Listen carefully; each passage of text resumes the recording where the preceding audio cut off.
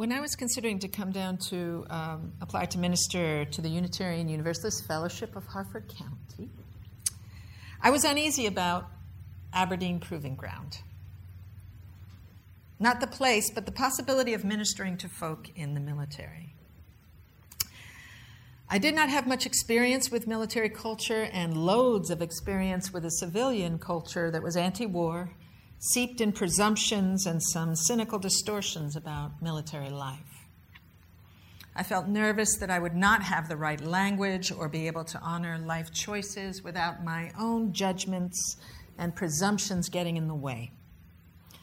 And part of those judgments came from being raised Unitarian Universalist. It is a growing edge for us. We're getting better. It's a growing edge.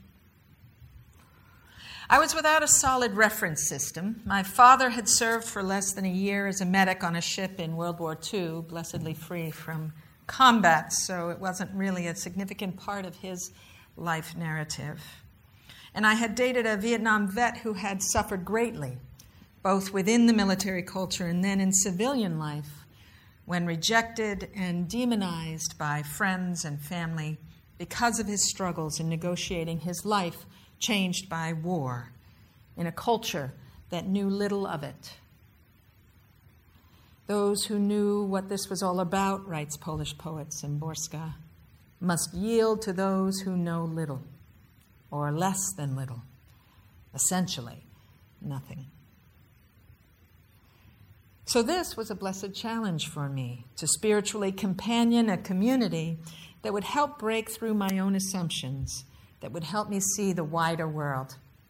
And of course, that's true in any community that you're involved with, when we open our hearts to the stories of others. But this particular challenge was good for me.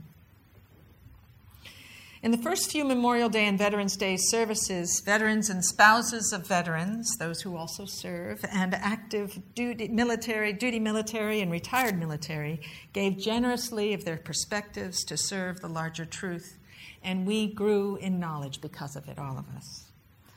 By the time of the U.S. invasion of Iraq, I was able to be vocally against the war and not see the military as war makers or warmongers. In fact, many in the military who knew what war is were either deeply reluctant or cautioned against the cowboy, bring 'em on attitude and axis of evil demonization. Civilians were the ones glued to their TV sets as if witnessing a video game of Scud missiles and anti-air defense. Of course, there were those in the military that wholeheartedly supported the war and the demonization, but it was the civilians who joined en masse to treat the invasion as an entitled show of power and to brand those against the aggression as traitors. I witnessed the integrity of those who had promised to serve in the military honor their commitment. The vast majority of the military go to war when ordered, but they do not seek it. They're willing to serve a larger logic that they trust is for the greater good. This is not to ignore the fact that our military culture is different than civilian culture and geared toward military action. This is not to ignore that some people enter the military because they are unclear about what to do with their lives or are escaping their lives.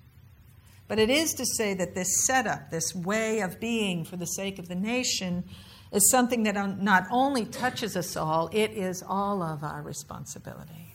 We all do this. One of the many mistakes made around the invasion of Iraq and Afghanistan was the decision to keep the expenditures and the visual proof of casualties out of the public sphere. To have the military out of sight and out of mind was a mistake that is carried over into our society when it comes to veterans' care, something we're all beholden to. As many of you are aware, 6 months ago, the Department of Veterans Affairs entered our national attention when it was discovered that in some pockets of the Veterans Administration, veterans were enduring long and protracted waiting periods to receive service.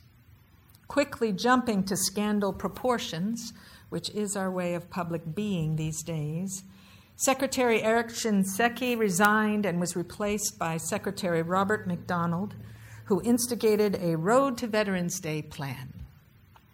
What Secretary McDonald is seeing in his first months of navigating this vast challenge is the transformation of the system takes time, money, effective managers, and formidable bureaucracy.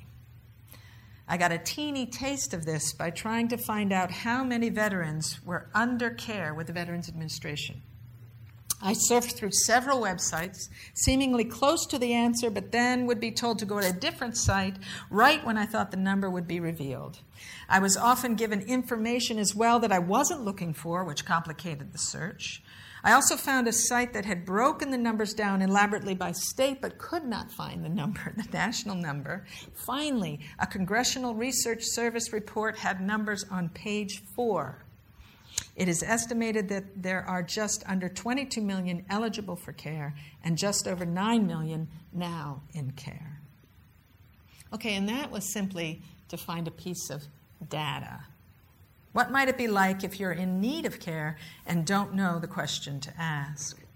What if you are injured or of low energy or confused or underrepresented? What if you're one among millions and somehow have to navigate an elaborate system that is addressing a seemingly infinite diversity of care needs? What if you're an employee trying to investigate this or navigate the system for one client, knowing that you don't have this kind of time for everyone you are asked to serve? Welcome to a taste of the bureaucracy and to the challenge of veterans' care giving. Veterans' care giving to millions. Add as well those who would game the system, seeing that accountability is monitored less because of its size, and sometimes the right hand does not know what the left hand is doing. Or that getting off the system would force off a dependency that some people get used to. So the challenge of veterans' care is vast, but it can be helped by our attention to the need for care. So lifting up this was good, but to demonize those that are trying to do the work doesn't help at all. Once in a while, the chaplain of Aberdeen Proving Ground invites religious leaders to attend a presentation on ministry to the military. The most memorable one to date was a presentation focused primarily on PTSD, post-traumatic stress disorder. There's a rise in the number of diagnosed cases amongst soldiers, both because we're more aware of its effects and because of the nature of the wars and number of campaigns we're calling on soldiers to fill. I vacillated between admiration for the care and courage required for that difficult journey and anger at the fact that this brokenness occurs at all. Why do we humans do this to one another? This drama of war, this spending of life, this attachment to devastation and harm's way. This is not a judgment on the military, but dismay at the place that we are still in our evolution, even with the powerful witness of broken lives and wounded souls. Recent data from the Veterans Affairs Administration shows that 22 veterans a day take their own life.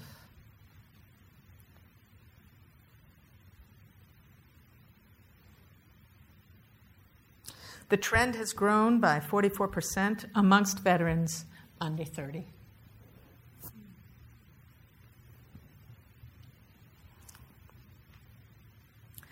Their rates are astronomically high and climbing, said Jan Kemp, VA's National Mental Health Director for Suicide Prevention, and that's concerning to us, she says. There's good news in this report, though. Suicide rates decrease when veterans seek care within the VA system. Only about 5% of the suicides are of patients in the health system. So clearly outreach is needed to help veterans help themselves. This outreach includes undoing the stigma attached to mental illness. It has to do with dissolving the macho bring 'em on mentality, to see vulnerability as a normal way of being, and finding ways to assist veterans rather than get all puffed up about how others are not doing a proper job of care. We honor our veterans by finding ways to help them thrive in community. We honor our veterans by acknowledging our privilege in this free society and know it did not come without the giving of life, a sacrifice that someday we may no longer need. We honor our veterans by making sure they're cared for and noticed and embraced long after active military service. There was one article that I was reading, and the person that does veterans care said, sometimes you do not see the care that is needed until 40 years later. For, of course, adjusting to civilian life is part of one's military service. Their adjusting to civilian life means that they're still serving, a part that is often taken for granted. That's work too. We continue to sort through what it is that we want to model as a nation, what it is that we want to protect, what it is that we want for the world. And each time we venture for such definitions, there are people who have chosen to serve, to give of their lives to a purpose larger than themselves.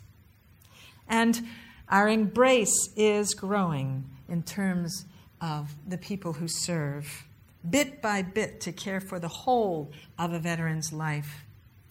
Yesterday, I had the privilege to lead a memorial service for a Navy veteran, Melvin Lee Thomas. It was here, and there was a flag presented to his husband. He had been with Lloyd, his husband Lloyd, for 40 years. And we had 3 naval officers come do the entire flag presentation. We got some taps with the mute.